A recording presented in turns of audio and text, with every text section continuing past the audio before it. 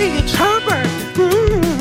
And you're listening to the About Last Night podcast, you slippery little son of a bitch. About last night.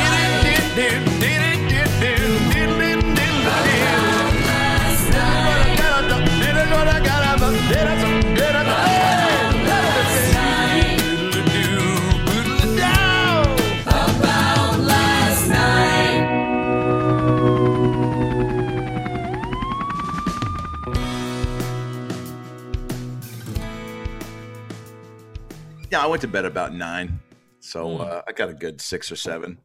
Okay. So it'll be about what 2 p.m. It'll be like mid-afternoon when I get to watch the country fucking set itself on fire. Whatever's gonna happen. It's all nuts. I just voted. Good. I don't really. Are we recording? But we don't have to keep any of this in. Oh, well, I just I'm one of these guys like whatever happens, we'll roll with it. I just want it to be done. I want the news to be boring again. I know, dude. It is. I posted this clip of. By the way, your tweet that you just posted was fucking. Well, I guess 9 hours ago. This feels like the OJ verdict, except we're all the Brown family. Oh, thanks. Yeah, that was dude. a fun one. I love me. And here's the thing about anything OJ related. It's never gonna not be like there's never gonna be a time when it's like you're still doing OJ jokes, huh? Hey man, he's still tweeting videos. Exactly. So, He's still tweeting videos. The wife's still headless. The Kardashians are still around. I mean, it's what's the word? Not pungent, potent, poignant, evergreen. Yeah, that might be it. Yeah, there's no shelf Something life like for that. OJ jokes as There long you as go. he's tweeting videos outside of Ralph's, being like, "Hey guys, the juice here. Hey, guess who just restocked on Charmin?" Or whatever the fuck he's giving updates on. By the way, Yeah. Chloe, definitely his kid. Oh yeah, no doubt about it. I mean, I saw her throw a football once in a video. I was like, "Geez, that's the juice. That's Orenthal's DNA." Orenthal, that's right. You got great eyebrows. Oh, thanks, man. This is the Russian Jew, man. The best in the biz. They get a little bushy, so I try to trim them up, but I mean, women would kill for those. I know a couple Armenian whores that would scalp you for those things. Is this how are you finding what's a better audience? So let me just open with a park or a roof. Definitely a roof. No ifs, ands, or anal. I mean, a park's got kids playing. It's got a bird shitting on you. It's got a siren. A roof. Sorry, a little semen. A roof is, just it's at least a little bit intimate and secluded. It's up here. It's a million miles in the air, and there's some kind of wall structure around you. It's a little bit more of a stage, but the park is just willy-nilly. Yeah, are people Free-for-all. buying tickets for it, or is it just like you're screaming at people to try to come by and give you their attention? No, these comedy clubs out here, they're doing great, or they were. I mean, it's getting cold now, but they're cleaning up. They were doing like 10 a day. They would start at 4 p.m., go till midnight, and they would fill up. They're doing better outside than inside. Is it and I think what you can probably attest to this, you're just so happy to be like getting reps in, right? That it's not even or does it make you like how much of the and I think I've heard you talk about this, like missing all the ins and outs of performing and traveling that was kind of a nuisance pre-COVID, that now it's just like, oh man, give me a shitty hotel soap or a racist audience member or an anti-Semitic maid, like somebody that's going to just get under my skin. Like now I want conflict. Yeah, totally. I mean, I've said it before. I'll say it again. I took for granted all the little things, the flights and the drinking with the staff and getting upgraded to first class, like all those great little moments of doing the road or the new bit or, having a riff with a guy and then that riff becomes a bit, or you think of something in the car on the way over, all that stuff I loved. That was my whole life. And I got a real problem. I don't know how you are, but I'm a real time guy. I'm like, all right, now I got it. Probably got like 40 more years to live. All right. And today is one day out of this whole year, and I wasted it. Like if I'm hungover for a day, I hate myself because I lost the whole day of my life. Totally. Yeah. Have you always thought like that, or when you kind of got cleaned up booze wise, is that when you kind of had a more appreciation for the day to day? Probably like 29, 30 years old, it started to like sink in like, I lost a hair. I don't have a good metabolism anymore. I'm gay now. It's all started shifting. People don't compliment my pubes anymore. I got a couple grays in there. And and so like with stand up, I'm like, that's what I love about it is you can create something and then have it. Like there's my first album. There's a podcast we did. There's a Tonight Show I did. Like there's all these little things you can collect over the years, all these accomplishments. But with the COVID, it kills all that because you're like, I'm wasting time. I can't get up tonight. I can't write a new bit because I can't try it out, and I can't do TV because there is no TV. Yeah, and so it's fucking with my whole time thing. Well, it didn't seem like you wasted too much time. Obviously, I think everybody was in that middle ground for a little bit because it was like, everyone was kind of like, oh, things are starting up again. So it was like, all right, cool. If I have to hunker down for a month, so be it. There's a light at the end of the tunnel. And then when that tunnel just got longer and the light wasn't apparent, it was like, fuck, all right, now I got to start not only putting pen to pad, but like you were doing the man on the street type shit. And then there was a video you did way early on where it was pouring down rain. I think you were doing it just for cars, or was it? It was almost like a short film. You've done a handful of them, but right? What was it? My video guy got like a wild artsy fartsy hair up his ass. And we did the Park Norman, we did the roof, we did the trailer park. Yes. And he said, for this rain one, I'm going to do it black and white. I'm going to make it real sad. And I'm holding an umbrella and a lightning bolt hits me. I mean, it's like it was like a little short film, I guess, but that was just for cars in a driveway of a diner or a parking lot. And yeah, that was a sad thing, but that's me just being like, here's some content. Here's some thing I can say that I've been alive for, here's something I've done. I just hate the wasted time.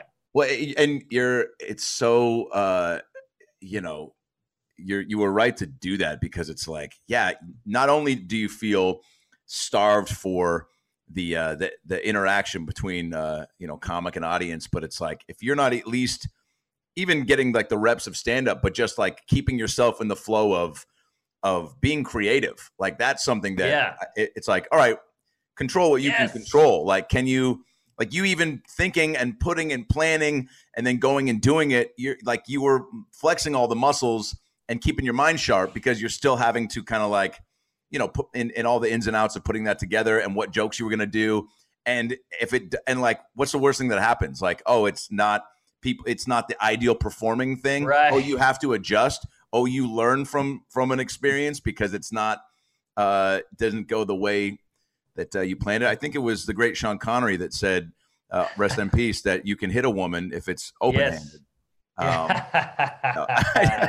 But you get what I'm saying. He did say that, by the way. Did you please tell me? I watched it. It's my background on my phone. I loved it just because it's my audio.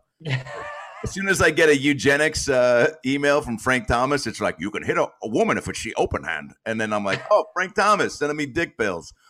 Right. I mean, I love it just because she kept trying to like nail him to the wall, like in a gotcha moment. He's like, no, I'm telling you, I do this. I'm telling you, I think it's fine. And then I thought he was going to hit her. But in a weird way, it's kind of equality. But, who knows what's going on there. But how do you view canceling? Well, it's like he probably also, I don't know. It's so funny when that stuff comes out, like when people die, because then I'm like, you trying to cancel a dead guy? I know. It's a weird instinct we have. Like, oh, John Wayne, get him. He said this. Like, he's done. It's over. Like, what about R.I.P.? Let it go. What about R.I.P.? Yeah. Also, and then on the flip side with Connery, it's like, dude, some stuff just take it to the grave. Like, it's fine if you think whatever happened to just like not saying everything you think. Like, especially if you're not like, I don't know. Like, hey, man, if he's with a small group of buddies and he's like, I think it's fine. Like, if women don't know when enough is enough, it's like, all right, like there's probably one guy in that conversation that's like, yeah, Sean, I mean, like, I don't know, man, like, but, it is your wife. It's like, yeah, but, she fucking deserves it. You're like, yeah, all right, man. Is the bathroom, is it in this, is the one in the bedroom I can use? Like, there's probably a time and a place, but also part of me respects that he's like, I'm on national TV. Barbara Walters is going to try to, like, peg me in a corner, and I'm just going to kind of, like, not back down to who I am. But yeah, first off, I've been pegged in a corner before. It's not great. But secondly, I think you're right. Like, it's one thing, I've never hit a lady, but like, if I did, I wouldn't be talking about it. That is a weird move. He was like a boxer too. Oh yeah. He was also just so, I mean, he's an intimidating fella. Oh yeah. He was like a bar fight guy. He was like a bodybuilder at one point. He's the real deal tough guy. I wonder if it's one of those things too that like has happened on other like movies, like I wonder if Harrison Ford is well, if he'll come out and be like, oh yeah, he used to say that like in between takes. Sometimes he would just improvise dialogue about hitting women. You're just like, like, hey man, it's not even in the script. You're supposed to be asking me where the just where the Nazis shoehorning are. It in. Yeah, he's like, I wish the Nazis were women so we could really hit them. You're like, all right, dude, that wasn't in the script. Thank God he was 90. What if he was born now? He'd have a podcast called like, Hitting Bitches or something. That'd be the whole theme. Hit it and quit it. Yeah. There you go. What are you you've been with your gal for how long now? Oof, a couple of years. Nice. Yeah, it's been a minute. I think I saw you guys say. Yeah, I think I saw I think it was a little bit ago you guys went on some trip. It was some like very, you can tell when people make a post that's where you're like, you're still kind of making a joke, but you're like, oh no, there's some truth and heart behind that one. And it was you and your gal somewhere. And I was like, oh, cool. Like Marky Mark's happy. I think that's what it was. Yeah. Well, she's like a normal person where, I'm a comic, you're a comic, we're low self-esteem, no self-worth. Yeah. Gotta make some money to pay the bills. But she's like, you're allowed to have money and enjoy it. And I'm like, oh, you're crazy, you son of an onion. Don't make me pull a Connery on you. But she's like, yeah, no, I mean, you got all this money, let's do something. And she's like, let's go to Italy. I was like, I'd love to go to Italy. But you just go, I can't do that. That's not for me. Yeah. I'm a Normand. Yes. But so we booked a ticket. It was fun. And we flew out there. We got a rental car. It was like an amazing vacation. Amalfi Coast, Pompeii, Rome, you name it, baby. And we did it up. Did you did you pick up any like cool Italian phrases, or did anybody say anything that was like, how sometimes people come back from like England and they start saying cheers, or like like out here in Australia they say no worries a lot, and I feel like I already said that in the early 90s. Definitely going to come back with it still, but I heard get off the road homo once or twice, but that was just because the driving was all fucked up and I had a stick shift, and those mountains, you're driving on like a fucking dirt road with a donkey up your ass. It's a whole thing. Yeah, trying to sell you ravioli on the side of the road. You're like, dude, I don't care how old you are and how gay you are. Right, but I did get recognized. You ever been to Pompeii? No. It's this old ancient city that was, I guess, burned through a volcano, came down and ruined it. Was it a volcano? That sounds right. Yeah, I think it was a volcano. And so, like, some of the people are just frozen, like still just, black bone, frozen, moving. Like, there's a dog that's still on a chain, and it's, frozen in lava. It was the original Madame Tussauds Wax Museum. Exactly. So... I'm in the what do you call it? A brothel. It's like an old brothel, and you're like, they used to fuck here, and that was a bed. That's where they kept the hookers. Wait a second. And I got recognized. Please tell me that's where the tour guide was.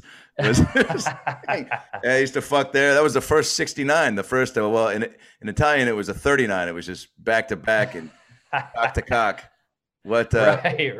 Wait, probably what? Those Romans were definitely into the gay stuff. I heard they were freaky. Yeah. Wait. So you got recognized? I got some lady was like, "Oh, I heard your voice. You're that douche from the YouTube." I'm like, "Yeah, that's me." She's like, "Oh, I love your stuff." So that was fun. That's incredible, dude. That is all the places. That is truly YouTube is and you put your special out for lunch or out to lunch? Out to lunch. Out to like lunch. I'm out of it. so fucking good. And I know you've spoken a great length about, you know, how you just said fuck it and you're going to put it up there, which probably, I mean, you know, over 3 mil right at this point and still climbing. Yeah, we just hit 3.7. Dude, that's bonkers. And thanks. I don't know if they give you numbers from Netflix or Hulu or PAX, wherever you're getting your special viewed, but like YouTube is just, and look, Netflix is great. And yeah, would I want one up there? For sure. But dude, if you got the notoriety and clout that you got, and it's like YouTube is just almost quicker and more accessible, I feel like, than Netflix. When I pull shit up on my phone to watch on YouTube, I mean, it's literally like a couple clicks. It's like, and there we go. I'm watching 2 Girls, 1 Cup outtakes. And it's like, you know, which, by the way, that's the power of YouTube. Those girls are walking around somewhere, maybe in the volcanoes of Pompeii. And they're like, hey, are you that girl that, you know, that avoided a Connery and ate some shit? Right. But did you expect it was going to get that type of viewership? Because you know from like your podcast appearances and just how you are revered as a comic and a dude like that people are supportive and hold you in a high regard. But like, do you still ever, are you like, all right, fuck yeah, this is going to be the move? Or was it more of like, fuck, this is the only move? It was a complete failure. It was a complete desperation move. I have no other options. I was pegged into a corner is what I was. I was like, nobody wants this. Nobody's buying. Nobody's biting. Let's do this. Now, it was a last ditch effort. Like, all right, this is all we got. You know, it was like that last call moment when it's 4 a.m.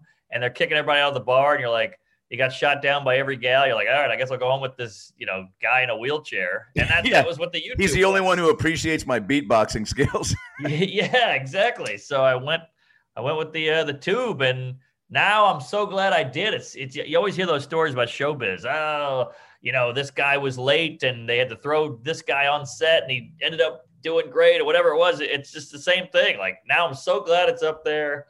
I own it. I can share it. I can cut it up. I can do whatever I want. So it all worked out. There's nobody there, but there's somebody there, and I see you. Hey guys, comedian Adam Ray here. Thanks for listening to the About Last Night podcast. I hope you're enjoying the episode, and I hope you're doing okay. It's a crazy, crazy time right now, and if you're a little uneasy, I get that, and I've also got the answer. Koi CBD. Say it with me. Koi CBD. Feels good.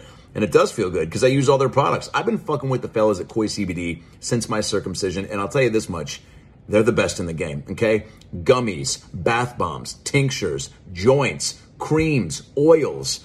They got stuff for pets.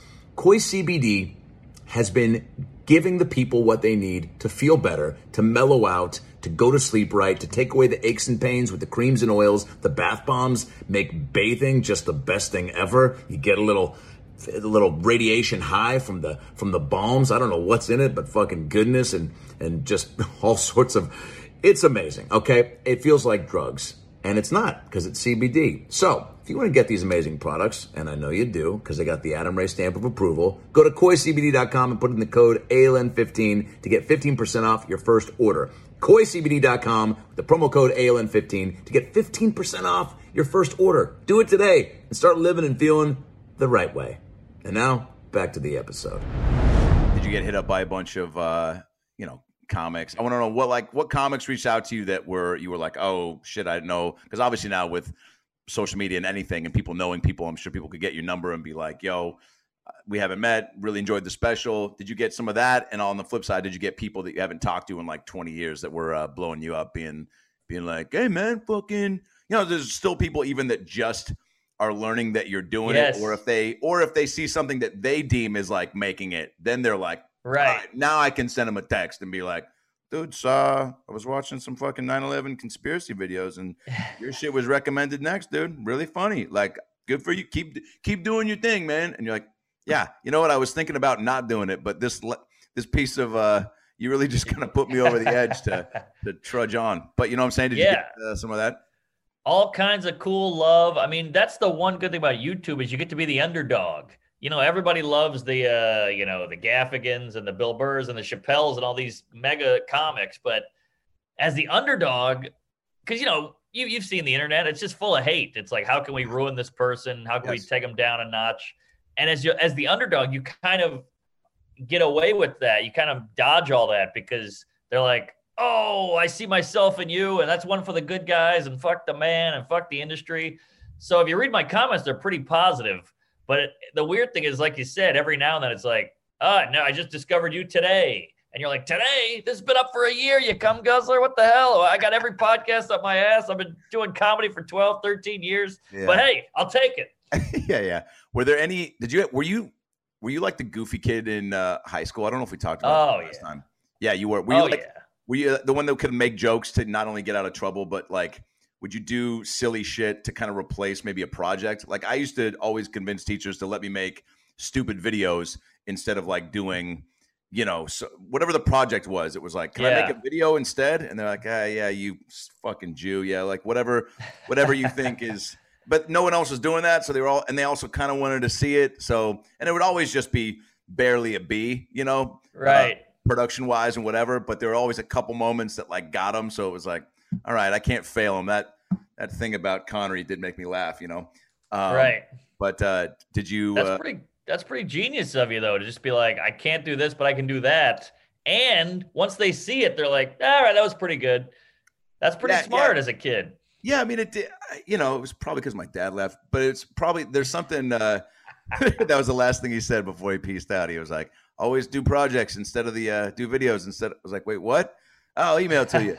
But no, it definitely made me, it was just out of wanting to not, it was just seeing what was more fun, and I knew once I recognized like nobody else was doing that. It was like, oh, okay, cool. Then this is going to stand out even more, even if it is terrible, because nobody has the, even the any sort of, fortitude to be like, oh, where can we get the camera? Who's got the camera? Right. Get this, especially at that point in high school. This was, late 90s, where it was like there was one video production class, and it was mostly, people that you didn't really see too much around school because they were just kind of locked in that room.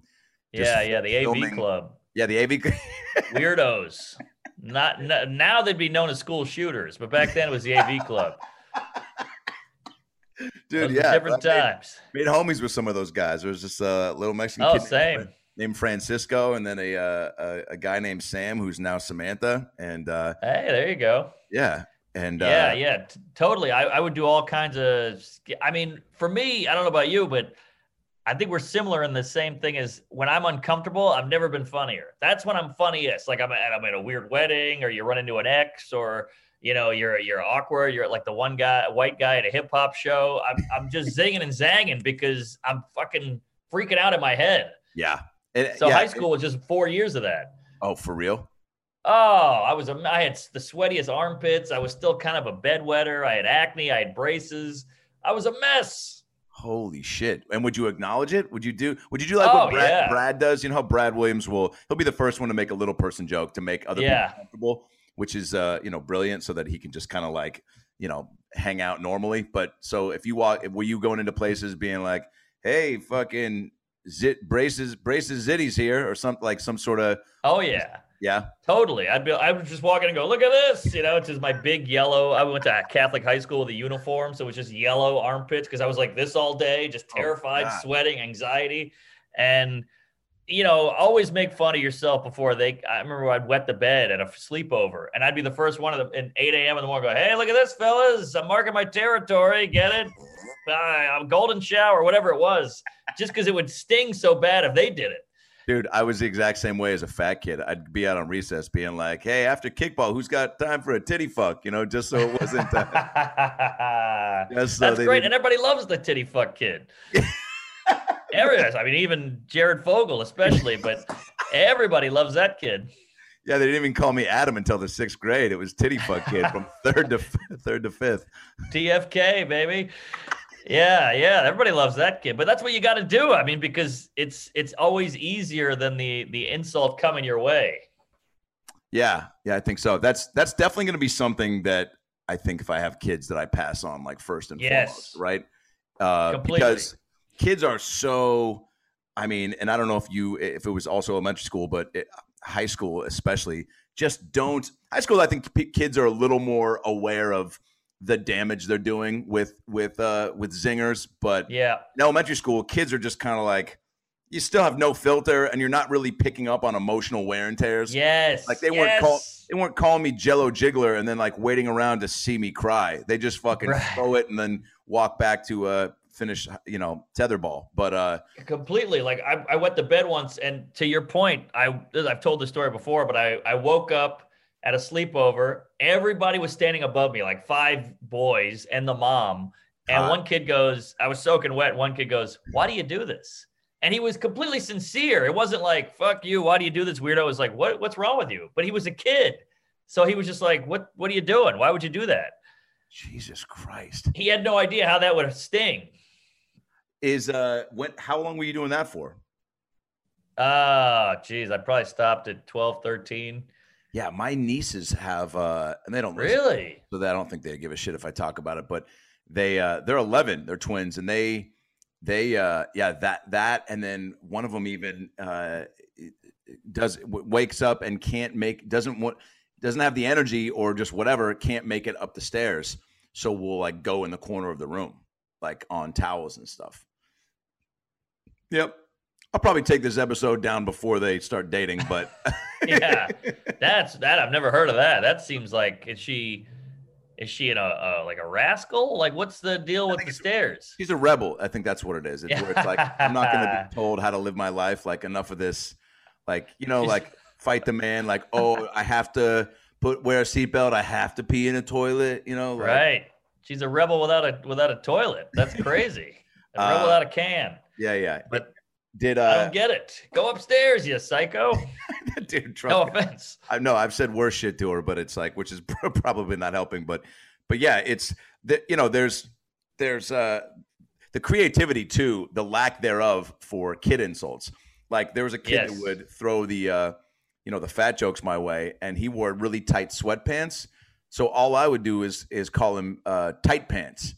And dude, that did more damage than the fat jokes he was throwing my way that actually, made sense, Right.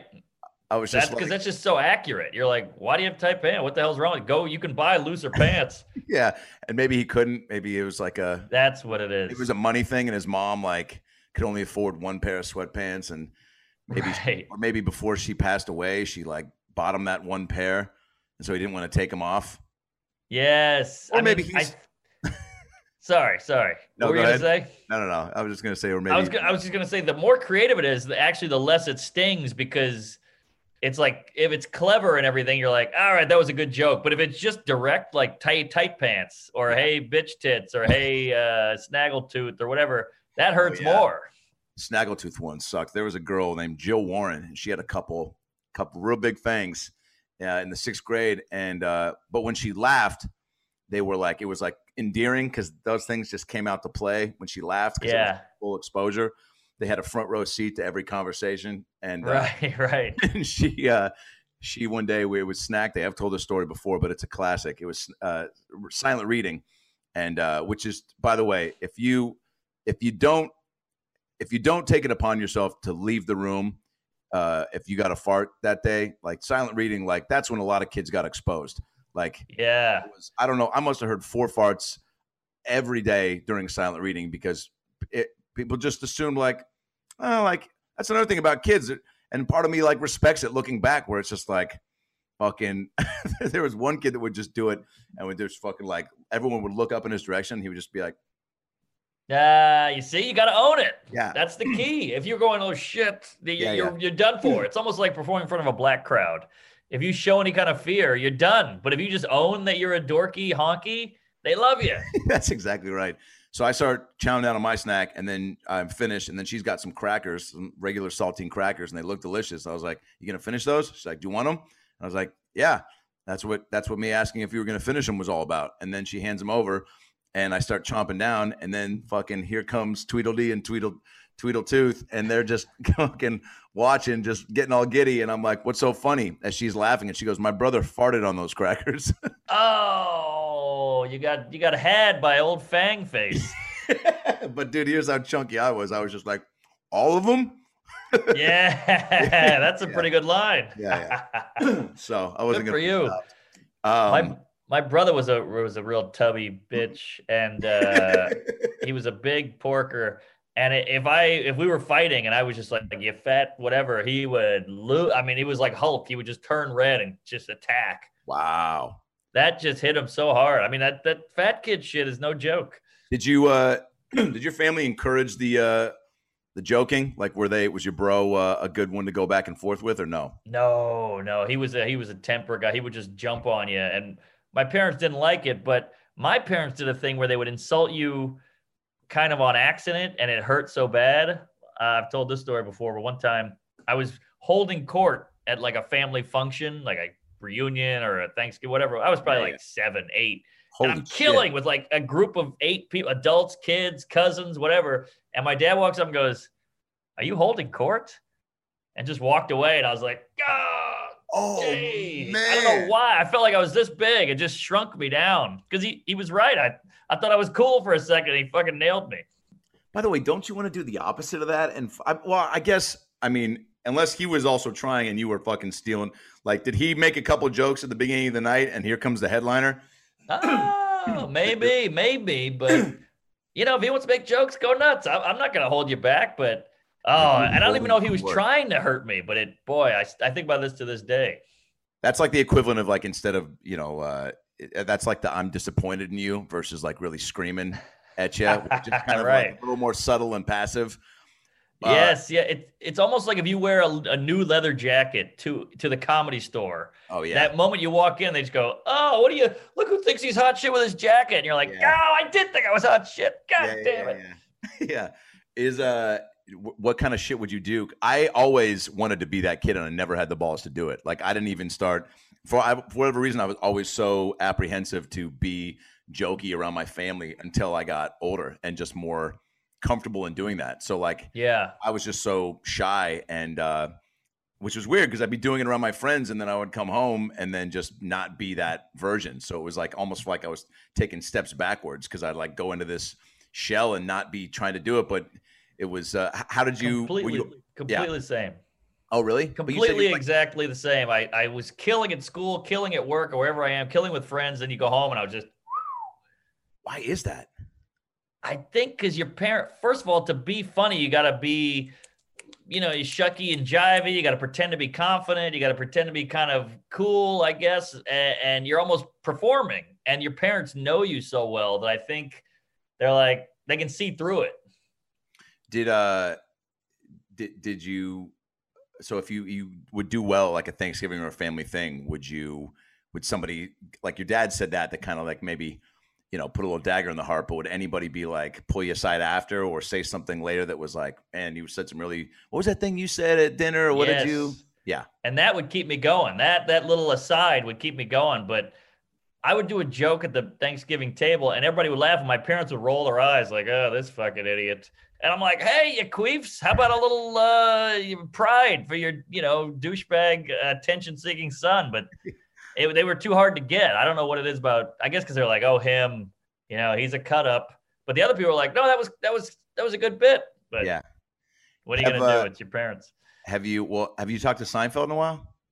Just thinking about like just how I'm sure at some point once all that started to transpire, I'm sure your folks were like, oh yeah, they think back to those early days, probably with like, fuck, like your dad, like when he said, "Look at you holding court," and then like you're kicking it with Seinfeld. There's got to be a part of him that's like, fuck, like that. Maybe like where you try to replay shit in your mind, being like, yeah, I guess I did like that. That all makes sense, or like, man, I should have been. I should make that could have been me hanging out with Seinfeld.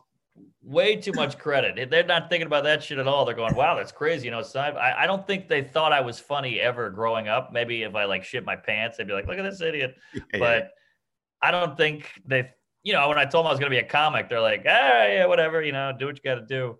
But I think they like the later part. Like, "Oh, your son's on Conan. I saw him on Conan." They're like, "Yeah, that's my son." So that part's cool. But I don't think they were ever like, "This kid's got something." Which maybe you need a little of that. Maybe that propelled me because I had to prove them wrong. I don't know. But yeah, I think if you're just getting coached and encouraged on all fronts, that's almost probably detrimental because totally you just got this huge safety blanket. And I feel like you got to feel like you don't have that so that you got to kind of create your own out of queefs or whatever you said. When did you start? When did queef start getting into your rotation? By the way, because it's definitely one of my favorite words. Not one of my favorite sounds, but one of my favorite words. And I feel like it's, my first joke that incorporated it was when I worked at Universal Studios, and I would always walk by the Abercrombie and Fitch when I had to check in to play Wolverine, and I always have to walk through the gate that was literally right in between Karl Strauss, the brewery, and Abercrombie and Fitch. And even at like 7 a.m., there'd be some shirtless hottie just out there just being like, "What's up, dude? You want a fucking t-shirt with the nipples cut out? 40% off." And I'm like, "I'm cool, Gavin." And he's like, "How'd you know?" And I'm like, "Come on, man." And but then I would make a joke about how, I think the joke was, this was maybe year 2 of comedy. I was like, "Oh, I smelt an Abercrombie and Fitch the other day from 600 yards away." And then it was something about the cologne smelling like a unicorn queef. Oh, that's great. And then this whole long unnecessary tangential riff about like the guys who went out to like find the unicorn, get it to queef, bottle it, get it back, and then like this whole argument, like this side argument between the two guys about how to make a unicorn queef, and then once you get it, like getting it back and selling it and how much to price it for. But when did it start making its way into the Mark Norman repertoire? That's hilarious. But I think for me it was just trying to find funny stuff quick, because obviously a bit can be funny or a joke can be funny, but there's a lot of setup. And there's a very few amount of words that are funny, just the word. Wow. Queef is just a funny word. And I think I used to get heckled a lot because I was shitty at comedy, and I'd have to come up with stuff to like trash the lady. And I'd be like, all right, somebody just had a mouth queef there, whatever it was, and that killed. And I remember being like, queef's so funny. And I just never forgot that and never stopped using it. That's so smart, because like you do when you're getting going and you're like, I need to like, I'm trying to this whole time give myself an opportunity to get better. And if you truly, it's like if you can, even recognizing in the in-between moments of trying out bits that may or may not work, you still got to keep the audience engaged. And sometimes they just are, because hopefully you're at a decent show that's early on where people are paying attention. But also it's like if a couple things don't go your way and they're just like, then it's like, you throw out something like that, you've now got them for another 2 jokes, hopefully, right? Right. Completely. Yeah, that's exactly what it is. I mean, that's the name of the game. I mean, Bill Burr always says when you're starting out, every show is an away game, and you got to earn their trust quick and get them to think you're funny quick. And you got to have funny ideas, funny jokes, and not these long ass setups and stories. So queef was just like, that's funny. That's quick. I'm putting it in my back pocket. Calling myself gay, people like that. That's in the back pocket. Jews. Okay, they're funny. There you go. Just whatever it is. So I've just got this quiver full of quips, and I just pull them out when I need them. Have you ever been or chatted with Seinfeld where he's just like sent one of those back to you? Like now that he's gotten to know you and know your deal, like what do you think he would ever have it? Do you think he's the type of guy that would ever, like, if you're sitting there at a cafe having some coffee and somebody did something kind of silly and he was like, well, look at that queef. You think that's ever... His queef is being a cunt. That's his move. Like when the lady, whatever, Kesha was like, hey, you want a hug? He's like, no, I don't want a hug. That's his queef. He's like, the waiter will say, this is a Seinfeld move right here. The waiter goes, okay, what do you want for breakfast? And he goes, I'll have the eggs, sunny side up, no hash browns. And the waiter goes, actually, it doesn't come with hash browns. And he goes, okay. That's a Seinfeld queef right there. And we all die at the table because obviously he didn't want it, and so why tell him it doesn't come with it? And that's him. That's his version of that. That's so funny. By the way, he did a version of that to me when he came in on my Sunday night show at Gotham. This was maybe 4 years ago.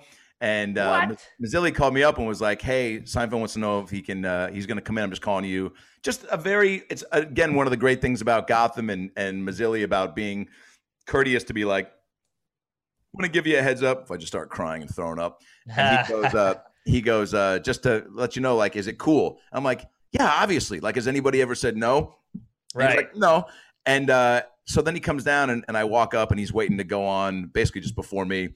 And so I was like, hey, Jerry, what's up, man? Like, God, this is incredible having you here. My name's Adam. I'm the one whose weekend it is.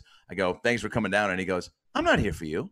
But with a big smile, but with a big smile on his face. Like, he laughed like as he was saying it, and then laughed and then said, very nice to meet you. I had just shot an episode of Curb, so I like used that as a way to kind of be like, hey, we both know what Larry David smells like, you know?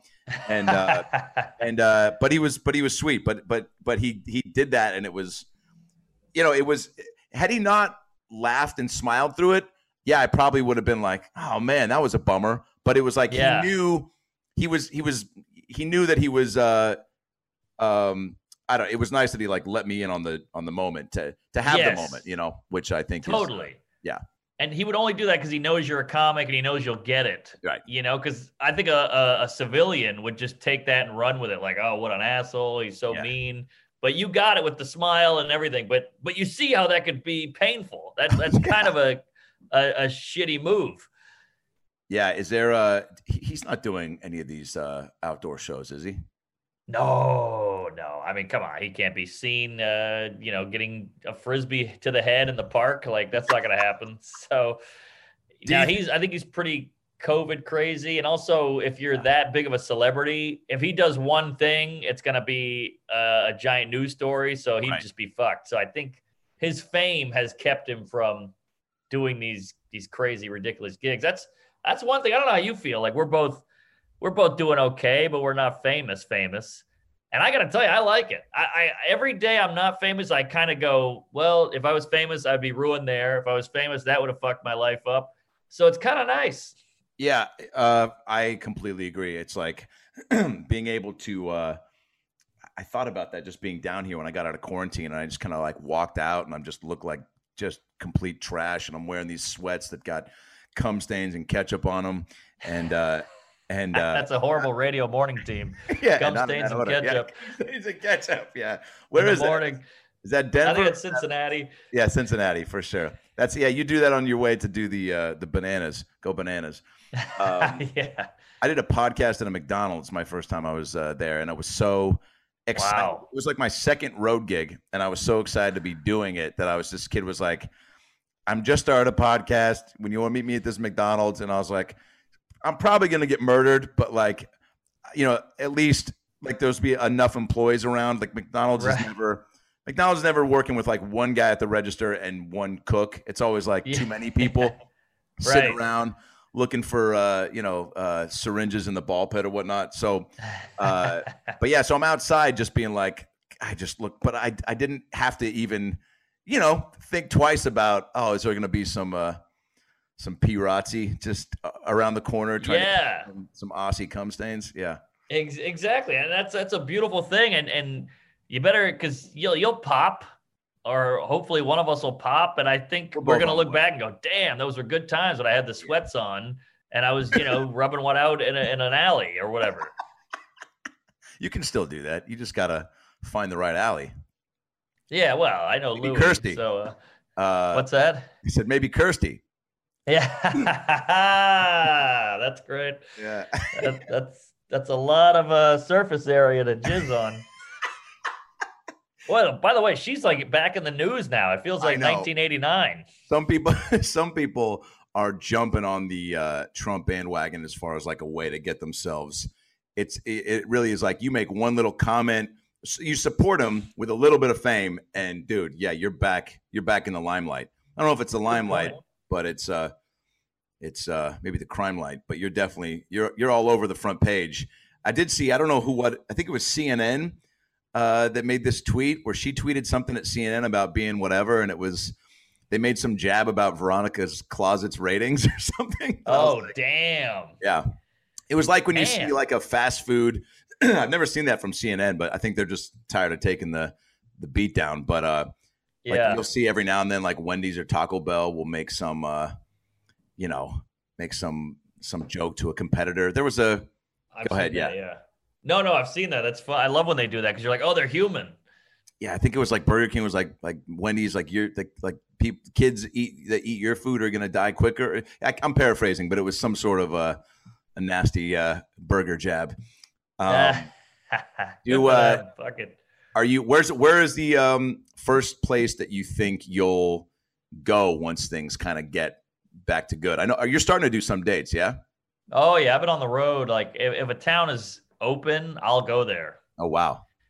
And people come out. I mean, people are dying for some chuckles, I think. So like they'll be like 50% capacity and they just fill up. So you feel kind of cool because you're like, I'm selling out, but it's also they just want to get out. I know I did Portland Helium end of September, and it was, man, one of the best weekends I've had in a while. Because of, like you said, like it's, full as it can be. People are just so happy to be there. I'm pumped to be there. And I think if you're doing your job and you're like, hopefully as somewhat as prolific as you are in churning out new bits, that you're excited about being on stage.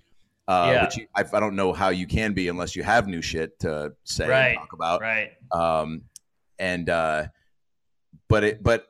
then the clubs that, and it seems like you have to at least have some of the protocols in order to be able to do it right now. And for the foreseeable future, probably, because there's no set date where it's all just going to stop and clubs are going to feel like they can. It's like you got to adhere to people's comfort level too. There could be some cities where people are like, and I think Florida actually is probably that city. Pictures I see from clubs there, it looks like everyone's just sitting with their dicks and clits out, just being like, COVID can't hit that, can it? Right. Yeah, Florida's gone nuts. They're wide open, which is, it's crazy. But then you're like, are there a lot of deaths there? Like, how's that working? Are we getting any results back from them being out all the time? But and I want to know the comics that do it. I want to know from them. Like when they come back, I'm like, well, what did you do? Did you mask until you got up there? Did you like? Can we get some reports also from like those crowds? Like, did anybody get it? Are they getting even the temperature? Exactly. Yeah, I want to know all the details before I jump back in fully like that. But I know. Then like you hear a couple LA guys did a bunch of gigs and they got it, and I did a gig once and my opener got it. So like it's out there. It's not a hoax like the Holocaust, but it's out there. And I don't know. I think I had it early or something, but you did have it. What? You did have it. I think I had it. I was sick as a dog for like 3 or 4 days in March, and it was back when it was new and nobody was really talking about it. And I went to a doctor. He's like, I don't know what this is. And I was like, oh, that's weird. But then it went away. But then I did a Zoom gig like 2 months later for some doctors. And I said, hey, after the show, can I ask you guys some questions? And they said, sure. And I told them my symptoms. They're like, oh, that was Corona. Wow. Yeah. Did you lose the taste? Oh, yeah. Taste, smell, congested, fatigued like a mofo. I couldn't get off the couch. I was a mess. Hey guys, Adam Ray here for the About Last Night podcast. Hope you're enjoying this episode. Obviously, it's a very difficult time for everyone right now. We're all challenged in finding a day-to-day routine that makes our lives consistent and awesome. And if there's something that's interfering with your happiness right now or preventing you from achieving your goals, BetterHelp Online Counseling is there for you. BetterHelp is a professional counseling service, online, private, and it's so convenient. I've used it for a little bit now.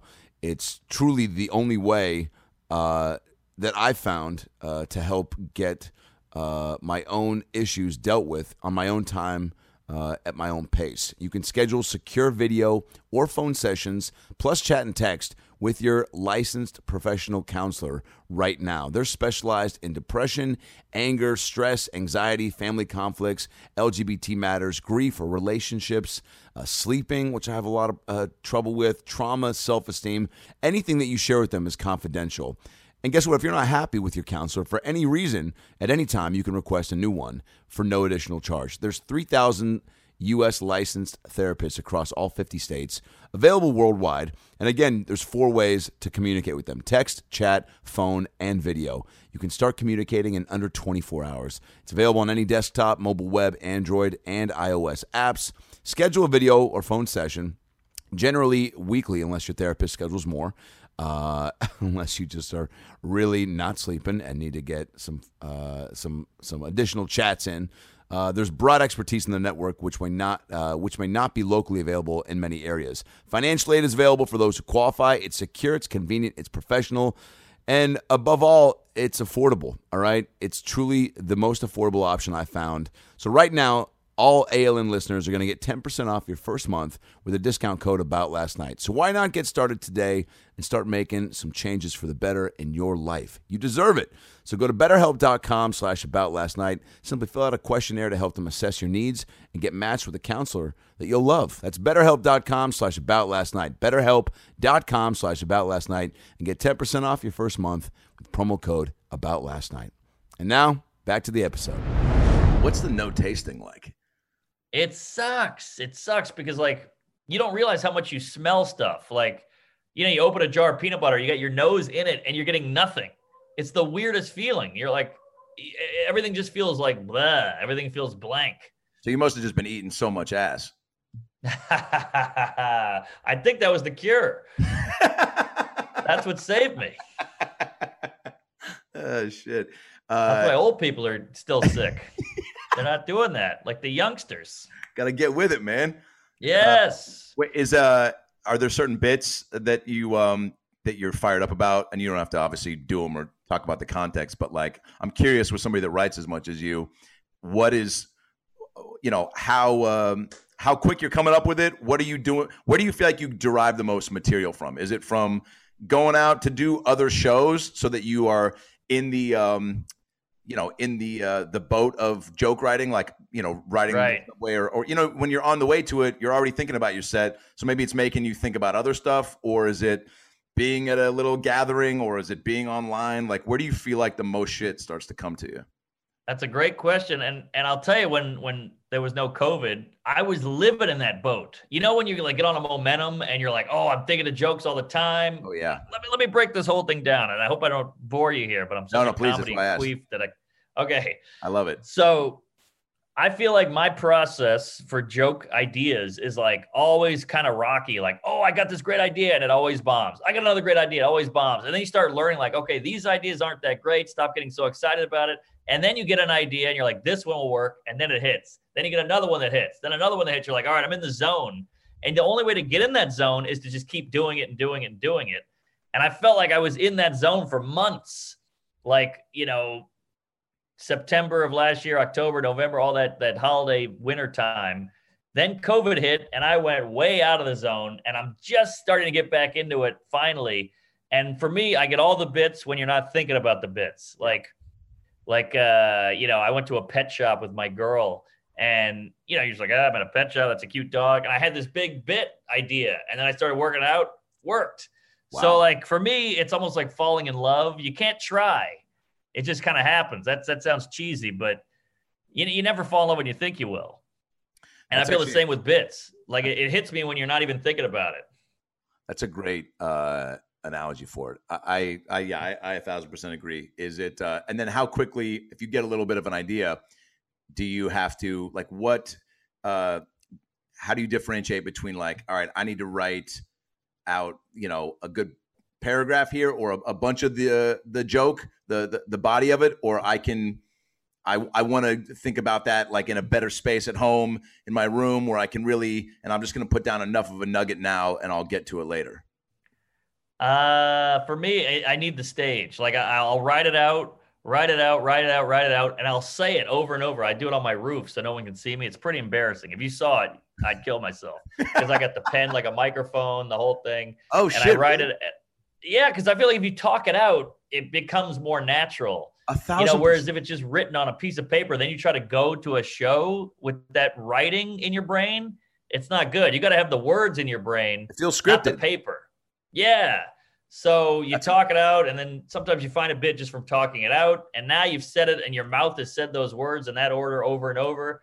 So you're more comfortable with it on stage, and then something will bomb, something will not go as planned. And then you got to listen back to that and then rewrite it and then keep tweaking from there.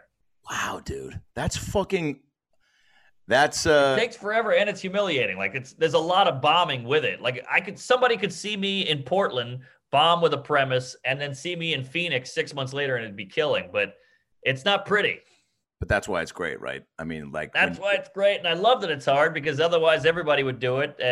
But when you know something's funny deep down in your asshole, you got to keep trying it. You got to keep working. Chris Rock, did you watch the Store documentary? Yeah. That was a great.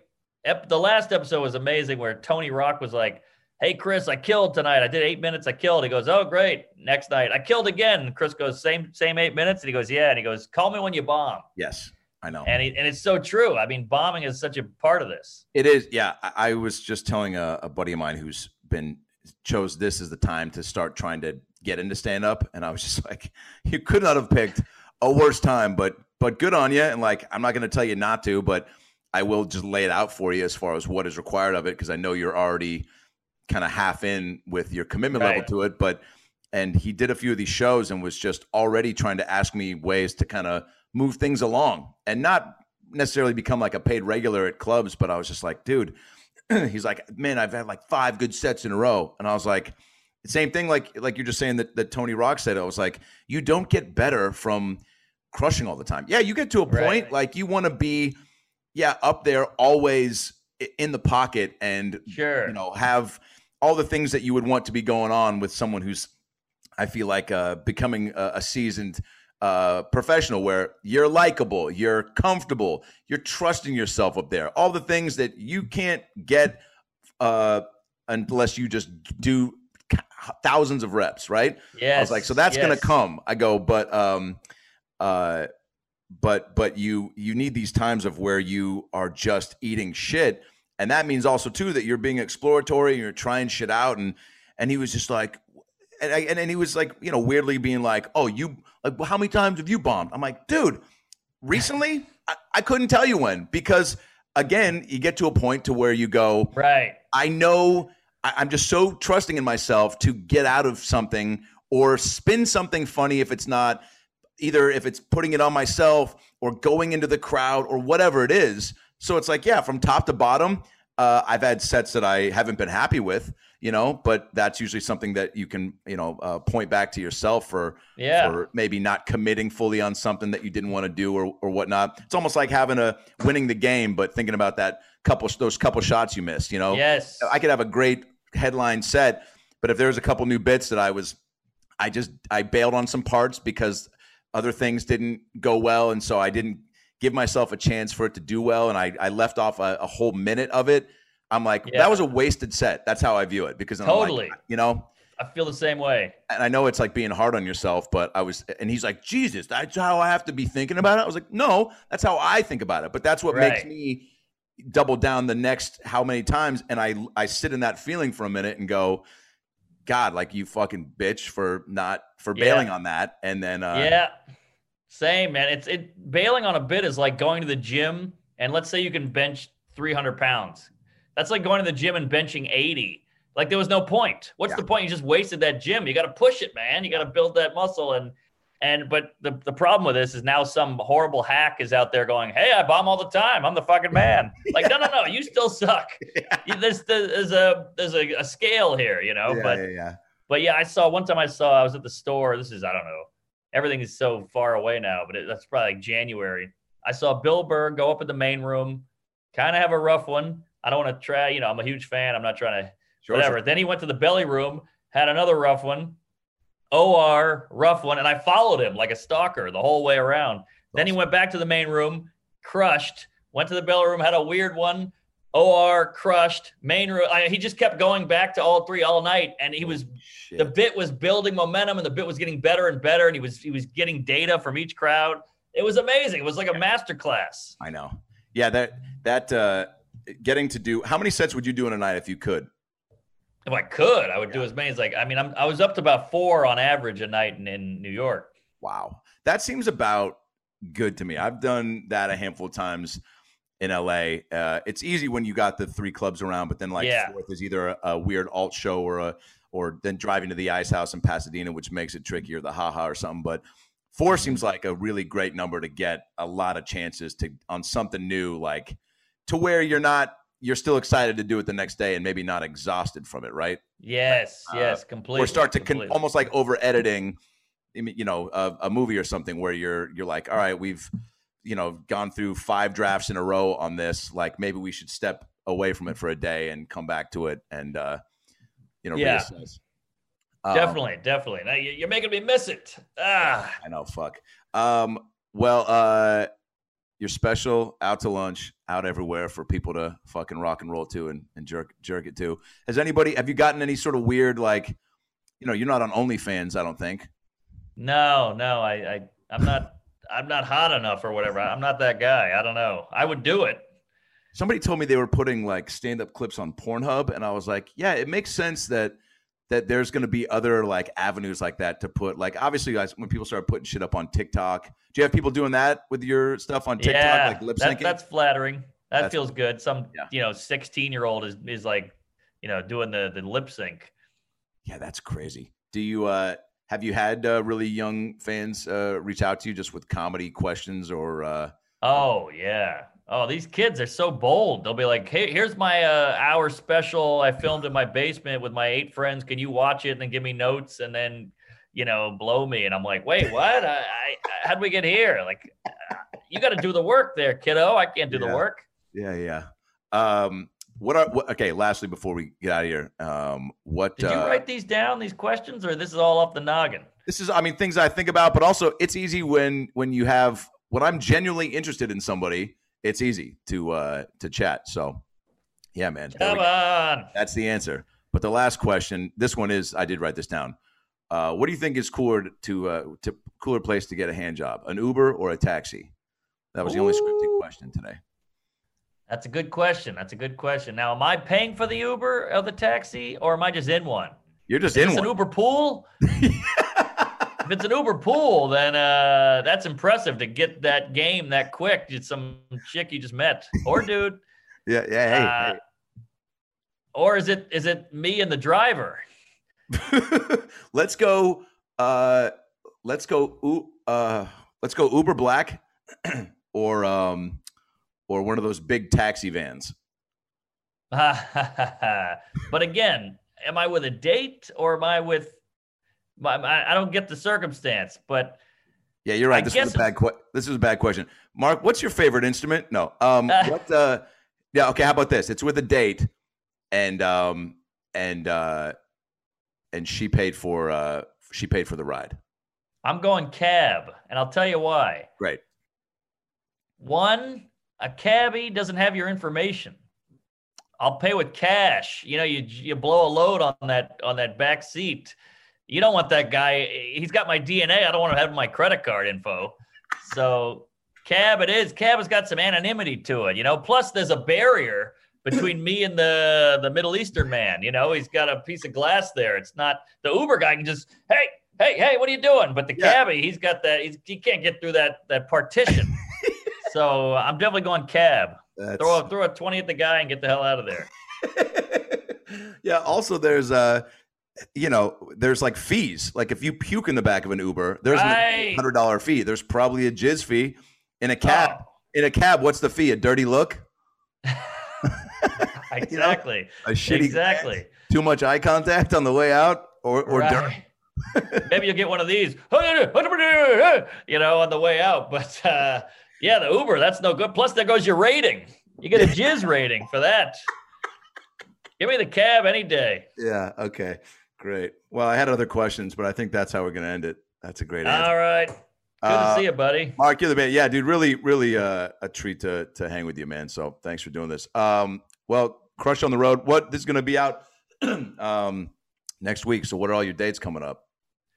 Next week, I'm in this weekend I'm at Cleveland. Next week, I'm in Greenville at the Comedy Zone. Not bragging.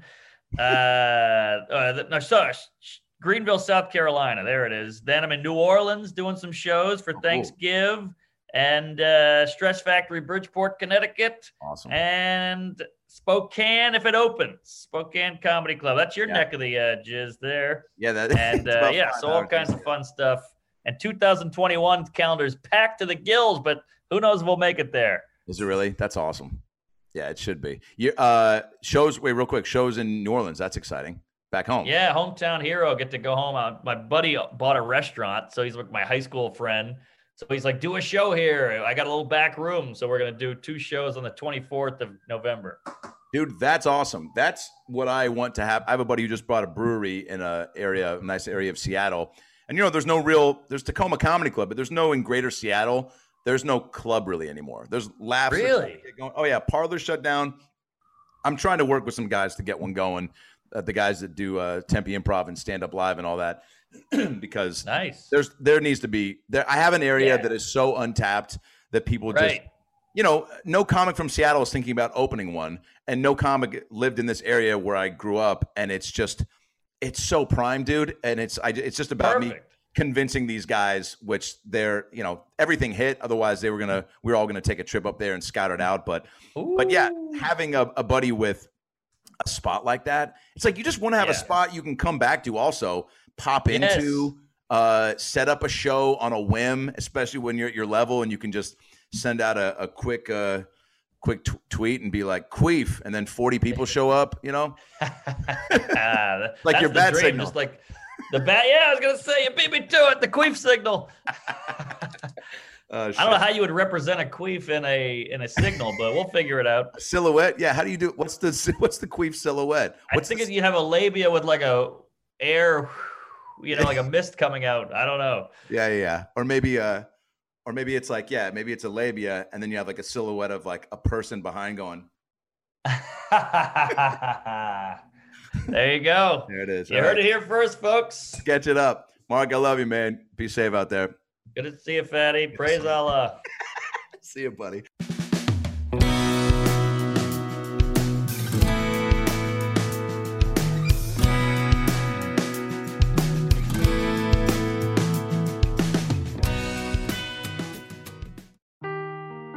Seeking the truth never gets old. Introducing June's Journey, the free-to-play mobile game that will immerse you in a thrilling murder mystery. Join June Parker as she uncovers hidden objects and clues to solve her sister's death in a beautifully illustrated world set in the Roaring '20s. With new chapters added every week, the excitement never ends. Download June's Journey now on your Android or iOS device, or play on PC through Facebook Games.